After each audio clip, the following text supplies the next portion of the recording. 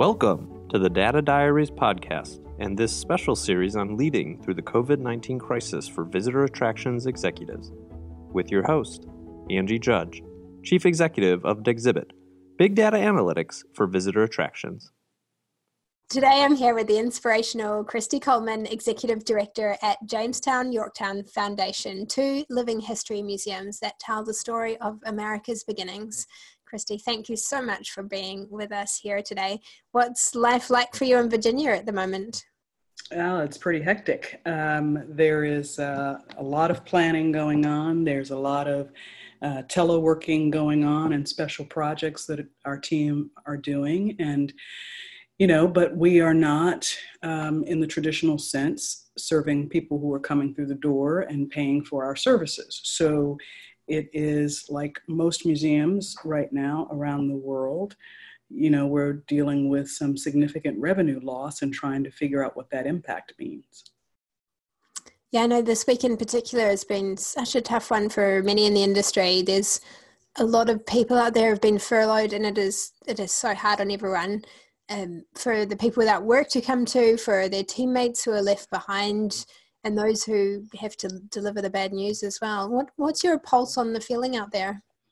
Well, people are just uncertain. Some people are angry. Some people are scared that what they're seeing among friends and colleagues in the field is going to eventually hit them, and they just don't know when or how. So there is a lot of chatter going on. There is a lot of conversations that are taking place at all levels of the organizations. I've been on, in the last 3 to 4 weeks, I've been on at least 5 or 6 different museum-related phone calls or, conference calls or Zooms or webinars of one sort or another. And again, the thing is the same. People just aren't quite sure how to deal with any of this because it is so unprecedented and so quick on so many levels. And so there is, again, just a lot of uncertainty about how to pivot in the midst of this. And it's a heavy topic, but you've done an amazing job of shining light on the ugly truth, which is that just like any organization out there, cultural institutions need money to survive. And when they're closed, there's no ticket sales, there's no shop, there's no cafe, there's no member revenue, there's potentially issues with donors. Layoffs is such a hard reality, but payroll and other expenses like property, it's got to come from somewhere, right? It's got to come from somewhere. And that's, I've tried to so this all started, I sent out maybe 2 or 3 days ago, I just put up a tweet, and the tweet really wasn't meant for museum people per se. I was doing it for my non-museum friends who were like, why are all these museums closing? And why are they talking about not opening their doors? And what's going on? Why are they laying off people? And so I sent out this 4-thread tweet. And I'm still overwhelmed by the response to it and how far and wide it's gone. And I was also really, just really touched by people saying, thanks for just making it simple and clear for us to explain to people, sometimes their own staffs not fully understanding it. And so, what I was just more than anything else was trying to do is just say, look, here's the situation. These are the facts. This is what we're dealing with. We have been through difficult times before, but there's no question. I cannot say to somebody, look, we've been through it before, we will rise again. I've tried to a certain degree, but I also know the reality. I also know that the reality here is we haven't seen anything quite like this that has hit so fast, that has people worrying about their physical well-being of themselves and their families, as well as the financial well-being at the same time. This is different. I was talking to a colleague who said, well, I'm old enough to remember when, we'd have outbreaks of polio and measles and chickenpox like crazy, and people would get sick and people would die, and it was just considered a regular part of life. And she said, but even with that, we didn't always have the financial impacts the way we do now. And she's right about that. She's been in this business far longer than I, but again, this is a different animal. You can certainly pick up some lessons of how you can approach these decisions. But to say we know exactly how this is gonna land, I think is foolhardy. What we need to be figuring out is, okay, we recognize how the failures of this particular system are impacting us. So what do we do on the other side? How do we communicate on the other side of this, and through this, to the funding communities, to our governments, to our staff, that this model, and this is definitely the issue for those of us in the US. It varies greatly in different parts of the world. But, in the 80s, museums saw their funding model substantially change because of an economic philosophy that placed us in a nice to have category versus being critical to the preservation of cultural life. And then, so museums saw, on average, where they could, the funding model would have had up to a third of their funding coming from government sources, a third coming from philanthropy and endowments, and a third coming off the gate, having to shift where there are many who don't have a single stitch of government funding, state, local, or otherwise. They have had to make up the difference by being more entrepreneurial and relying more so on earned revenue. And as a result of having to rely more on earned revenue, it has made them even more vulnerable. And so that is the reality that we're facing in the US, where the American Association of Museums is predicting that, based on their recent work with, what our endowment sizes, what our cash reserves, et cetera, that this could shut down up to a third of our museums, and they may not reopen.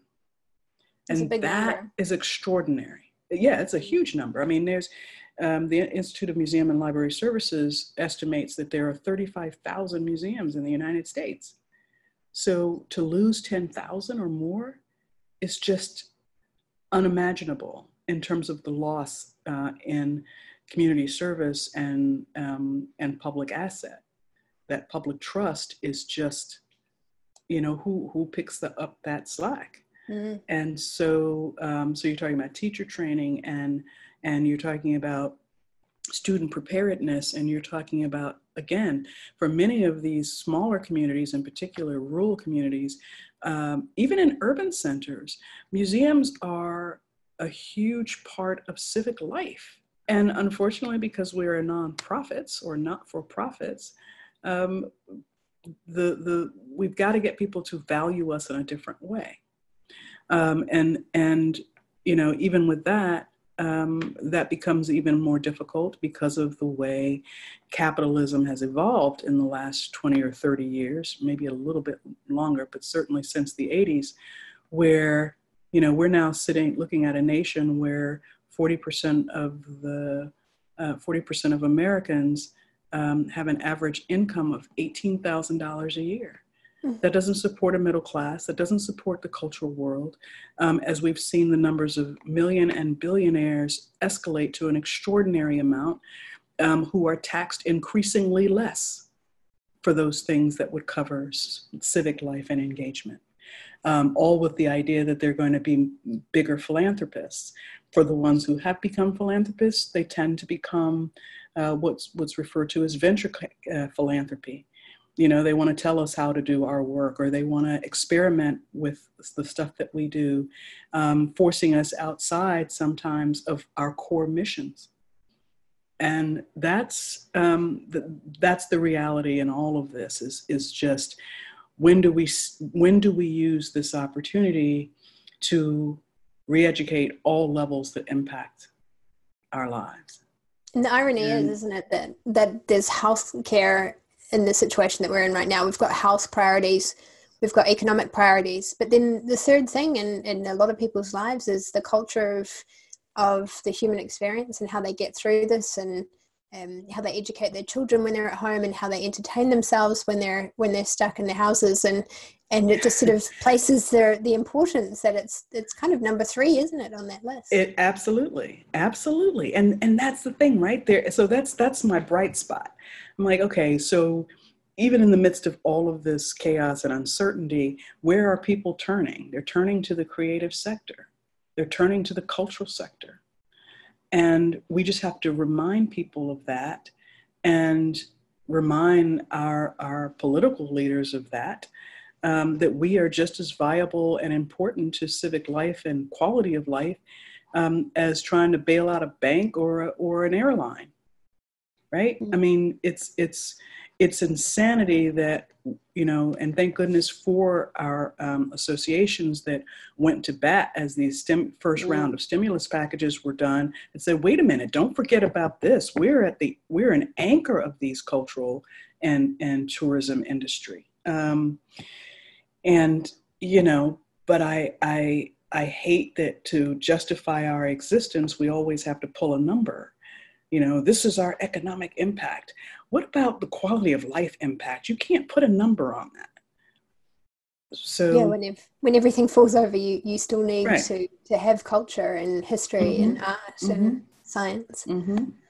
So for leaders that are in this hard place, they're having to deal with these reductions, they're out of options, what are their alternatives here? Are we talking sabbatical, redundancy, furlough, leave, 4-day work weeks? I think it's different for each organization. I know organizations that have, for example, said, okay, to conserve cash, what we're going to do is we're going to go ahead and take advantage of these federal and state stimulus with unemployment and lay our people off now so that we can recall them at when things are more secure and they can have a steady check. I know that some people are looking at rolling systems of layoffs and reduction of force, reducing hours. I mean, they're looking at all of those things. And it will vary. The answers will vary. There are some who are looking at these potential federal loans. There are some that are looking at borrowing from their own endowments and setting up zero interest or low interest payback options so that they're not depleting their own endowments while they're trying to use them for something else. If they're structured in such a way, if those endowments are structured in such a way that would even allow that. I'm, also having conversations with some of the foundation community and saying, you know what? The special projects and what have you that you've been pushing all this time, if you really want to help these organizations, they need general operating support right now. And I've seen that there are numbers, not just, certainly not me, but I know that message is being pushed out by a number of agencies around the country and probably around the world. So it's a multi-front approach. But again, what ends up happening in each place is going to vary within that particular community and the resources that are available to it and the resources that are available to those particular museums. So if our listeners out there are facing one of these hard decisions, that awful place of choosing between survival of the mission and support of the individual, I mean, how do you balance ethics there? What do you do when you want to do right by people, but you've got very few options? Right. I mean, at the core, I've said many, many times in the midst of something like this, you've got to be transparent, which means sharing the information and letting people see it for themselves in terms of what's going on.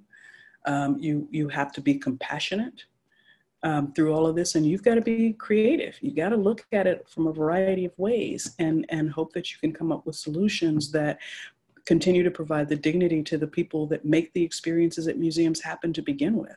I mean, we are, this is an industry that is heavily driven by individuals who create these experiences. We're an experience economy, right?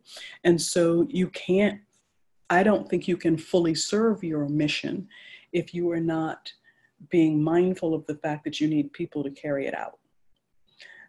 We can't go all digital. We can't just have our galleries sitting there and let people wander through them on their own. We have to help provide meaning. And so, and so there is that, how to put it? There is that balance of all of those things. But whatever approach, you have to be transparent. You have to be clear. You have to be compassionate, and you have to be creative in thinking about how you're going to do all of this. And there is no cookie cutter response. I wish I could give you one. But at a minimum, if you approach these decisions with those three elements in mind, it makes it easier, because people, even as they are upset or in a state of shock, they will respect the fact that you were straight with them. To feel blindsided, oh, everything is fine, we're working through the issues, yada, yada, yada, we think we have this covered, and then to come back to them 2 weeks later and say, oh, and by the way, the more this goes on, it's not looking good, so we're going to reduce our workforce by 1/3. That's pretty bad. But if you're saying, look, we don't know what's going to happen right now, we can support this, but if this continues, this is what's likely to happen. So at least they've heard it. They're not, again, going to feel blindsided by it. You provide them as much support during that transition as possible. To just cut people off and say you're done, I think is also lacks a certain level of compassion. If you can work with and help them, that's good. I think this is also a time for museums to look at the types of programming that they're doing and look for those beneficial partnerships. That's another piece of this, right? I mean, I can tell you here in Virginia, at least 40 different organizations, for example, do teacher institutes. Every summer they're bringing in 20, 30, 50, 100, however many teachers they have to teach them and provide resources for them to improve the experience in the classroom. Well, that's a great activity, but do we need 40 of them? Can we somehow pool resources to create an academy within the state that is drawing on the talents and resources of each of these organizations? Can you partner with universities to provide housing while those folks are there, and have them on campus somewhere? I mean, these are just the kinds of sort of creative things that I've been thinking about, is like, do we really need to spend all of this money to service 40 people? What if we partner with Colonial Williamsburg? Or what if we partner with Mount Vernon or Monticello and get people moving around the state? What happens if we do that? Where are the efficiencies that we could potentially derive at?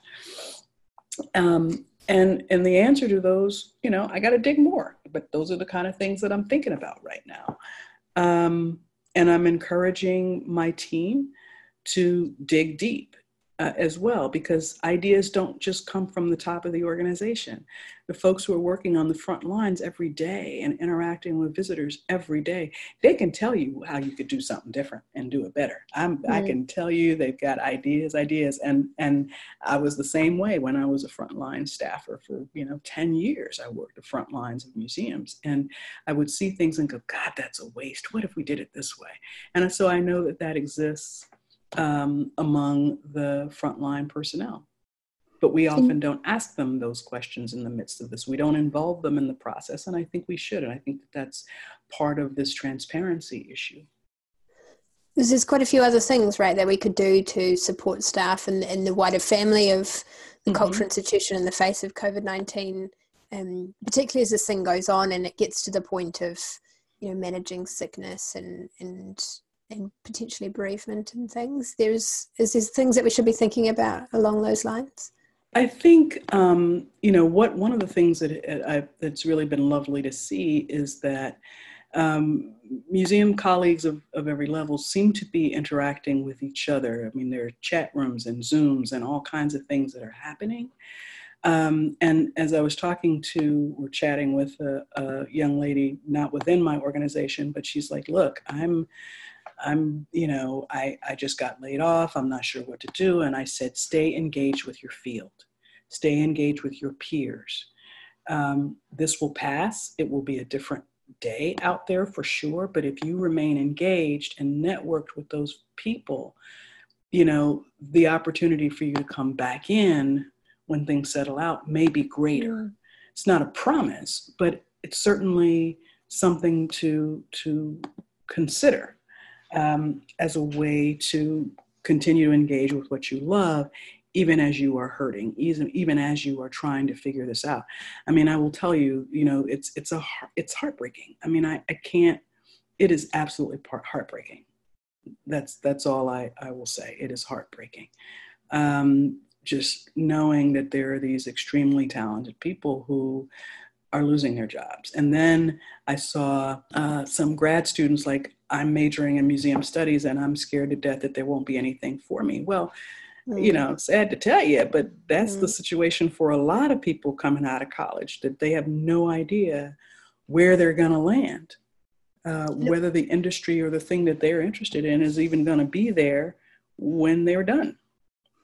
It was the same situation, wasn't it, in 2008? As the graduates of that time, I felt so, your heart breaks for them coming out of college after all those years, and there's nothing waiting for them at the other end. But I know you've personally drawn on times like 9/11 and the GFC and thinking about how to lead right now. What were your biggest takeaways from those events? Well, after 9/11, probably the closest thing that I would say about 9/11 was the fear factor. People were scared to death. Were basically looking over their shoulders, looking at planes and wondering which direction they were going. There was just this pall on everything. Is there, a bomb there? The way we travel changed forever.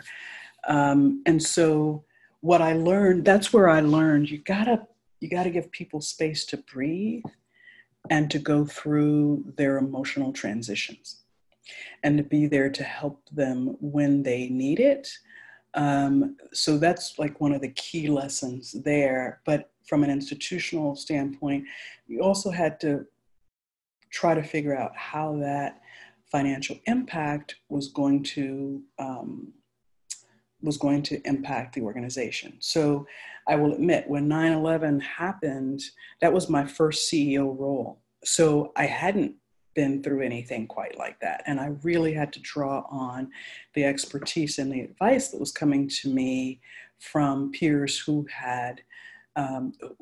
were trying to figure this out, because we had, massive market decline during that time of an uncertainty. There was just all kinds of things going on, but there was a rallying point of support. But what we did see during 9/11 was that we had to work that much harder for the philanthropic dollar, because there was a shift in philanthropy towards social service. Tremendous amounts of money, billions, were raised by organizations like the Red Cross, and museums and other arts-related and cultural-related institutions were kind of left in the dust.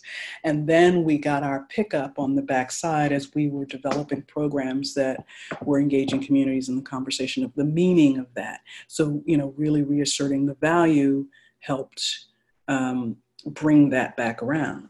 2011, with the Great Recession in 2008 and 2009 was probably more devastating. And that's when we really saw layoffs. We didn't see as many layoffs after 9/11 in the subsequent 18 months to 24 months. We certainly saw declines, but we didn't see sort of this mass layoff effect. 2008, 2009, oh my Lord, it was, teams were having to cut at least 10 to 20 to 30% of their personnel. And we saw institutions shift to try to support and maintain frontline people and kind of clear out the back, and said, okay, we're going to be visitor centric here. So we'll keep all of our, sort of wage staff, temporary staff, but a lot of people lost full-time work because that's where the bulk of the expense and cost is, and went to this model of more of a permanent, but temporary workforce that you didn't have to pay benefits for. And that, and those folks took those jobs because they hoped that it would land them into full benefit salaried positions. And in many cases, it did. This is both. And so I am, drawing on those two experiences, I'm thinking, okay, so there's this long-term impact, and then I'm going to have a donor impact. And on top of that, because the other thing about 9/11 is initially people were afraid to go out. They were afraid to be in places that they thought could be a target. There's certainly going to be a factor here, right? Correct. And so we did see sort of visitation decline. To actually have to shut your doors, it's a whole nother game, isn't it? That's a whole nother game. Yeah, for months, and not even knowing when you might be able to open them again, right? And so that's the part. And the question on the backside of that is, unlike fear of a terrorist attack, you still potentially may have a fear of, will I get sick if I go there? Who am I interacting with? So then the institution has to have protocols in place that are protecting their staff and the public from perceived viral threat, and that coming into our spaces that are more wide open or what have you is safe for you to do. So you have to be able to create a sense of safety, because people are going to be cooped up. And yes, when this is done, they're going to want to get out. So how do you project, or how do you actually provide safe space for people to engage with your organization? So I think all of those they're just snippets. But again, it's just trying to glean, bits and pieces from what the past has taught us around some of these things.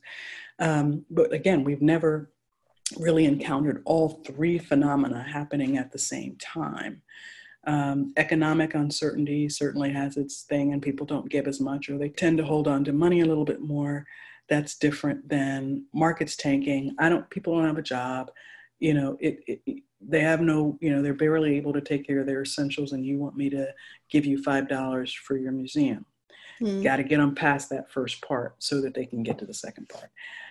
But again, I think, at least in this nation, there are some really hard questions that we have to ask about the economic model that we've been living for at least the last 30 or 40 years. It just doesn't work. You talk about healthcare. These people who are losing jobs already probably don't have healthcare. What happens if they get sick? They're bankrupt. They're destroyed. Should not happen. Should not be happening. And that's, all of that is a part of this phenomena. So we're talking about governance here. You were discussing the role of boards the other day, and I know that's sort of a step down from economy wide, but in terms of the role of boards and senior leadership, how has this changed what we need and what we demand from governance, and the role of governance and the way that we need to approach that? Well, I've always been a huge advocate of helping your board leadership understand that they are not management. What they are your advocates. What they are the people who are making sure that what you are doing is best practices and following strategic direction. And as advocates, and many of the people who sit on our boards have a tremendous amount of power, influence, and or wealth. And we have often not leveraged them to go about policy change. And so that is something that I think becomes an opportunity moving forward. We should leverage those volunteers. We should leverage those board members to help us in this paradigm shift, if we want these organizations to be sustainable in the long term and last into the future. And in some cases, there will be decisions, because people have asked the question, should museums be merging right now? That's always an option, but I also think that any discussion of merging museums needs to be had not at a point of crisis, but at a point of opportunity. And you tweeted about museum entrepreneurship the other day. What could that look like in future? Again, still trying to work that out. I've seen a couple of organizations, like there was, and it didn't come to pass, and I thought it was such a brilliant idea, but I don't know if it would have hurt them or helped them, but there's a museum in Cincinnati that that is sitting on a huge plot of land, and the former executive director, who ended up retiring before he could get it done, talked about building a community around the museum, getting investors in, and that the museum would simply lease the land and allow for a livable community there with shops and, artists, galleries and boutiques, and all on the land with affordable housing and all of that on the land adjacent to, and that the museum would be sort of the central piece, and the museum would draw a small percentage of the land lease for these places. And it was probably one of the most creative things I'd ever seen. And he just wasn't able to get it done. He politically couldn't get it done with his legislature, even in creating a separate 501, creating a separate entity to manage that on behalf of the organization. But again, it's going right back to an entrepreneurial model and a revenue-based model. And I can't help but think, okay, so what would have happened to the museum if they had this happen, where they created all of this, and now all of a sudden all these shops have to close because they can't pay people because they're in social distancing? What happens? Well, if they did it where, again, they truly did center themselves as part of the community, they'd probably end up okay, even if the monies in the immediate term were reduced, because they will have had built up the appropriate reserves and costs, and they would have made themselves invaluable to the life of that community, right? If they were able to do that. So that's one. There's a museum out in I think San Francisco that has created tech incubators. So they provide free space in their museum to allow young entrepreneurs and inventors and what have you to come and experiment and create their product and the work. And then in exchange, they get an equity stake in the companies. It's very so they cool have model, this passive, yeah. I mean, so they get the sort of equity stake in these young startup businesses, and it's kind of cool, right? And so there are things out there. There's a lot of experimentation that had been taking place, but it's few and far between. And so it's just because there are folks who say, well, that's not a part of our mission. Well, it may and or may not be. It depends on what you're doing. I was joking with a friend of mine. I was like, man, if I actually knew how to code for video games, I'd create like a Clash of Clans type video game for the phone and just have a team of people creating, thematically related gaming that's actually fun and interesting gaming versus the types of video games that some museums have produced on their websites, which are basically like little hide and seeks, versus some real interactive play, around the particular time periods that we're dealing with, and create these kind of storylines. I'd love to do something like that. I know our National Museum here, which is Te Papa, they ran a program like this called Mahuki, where they invested in companies, gave them seed investment money to go and scale. And I remember asking them about it at the time, around sort of what that strategic alignment was for them. And they said that their mission is to move hearts and minds, and to do that through the past, present, and the future. And that if they weren't helping create the future, then they weren't fulfilling their mission. And that was their link to that, which I thought was really cool. Yeah. Oh yeah. I mean, you just gotta wrap your brain around it. What does it look like? And you had a call to action yesterday for us to chin up and move the cultural sector from the nice to have into the essentials of public life and help preserve it. What can we all do towards that right now?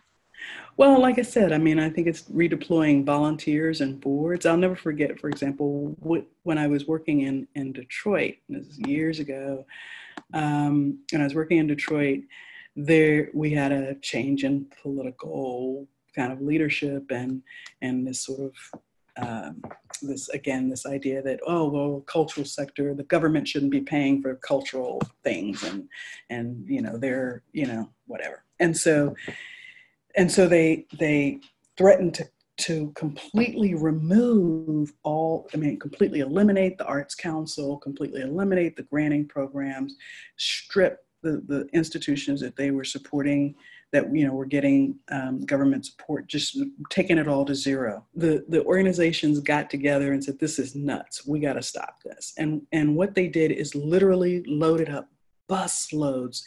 Every institution across the state of Michigan was asked to send at least a busload of volunteers, and to go in here and talk to these legislators, and then get their big boys on their boards to start making some calls and doing some things. And it was an extraordinary thing. It was an extraordinary thing. So was the whole thing restored? No, but more than half of it was. And we were able to go back, and we knew we were in tough economic times. That wasn't the issue, but the issue was by us. If this is not going to be universal, you cannot, if you're asking for across the board cuts, that's one thing. But to completely eliminate this sector is unacceptable under any. We're willing to take our hit, but we're not going to take the majority of the hit. And it worked.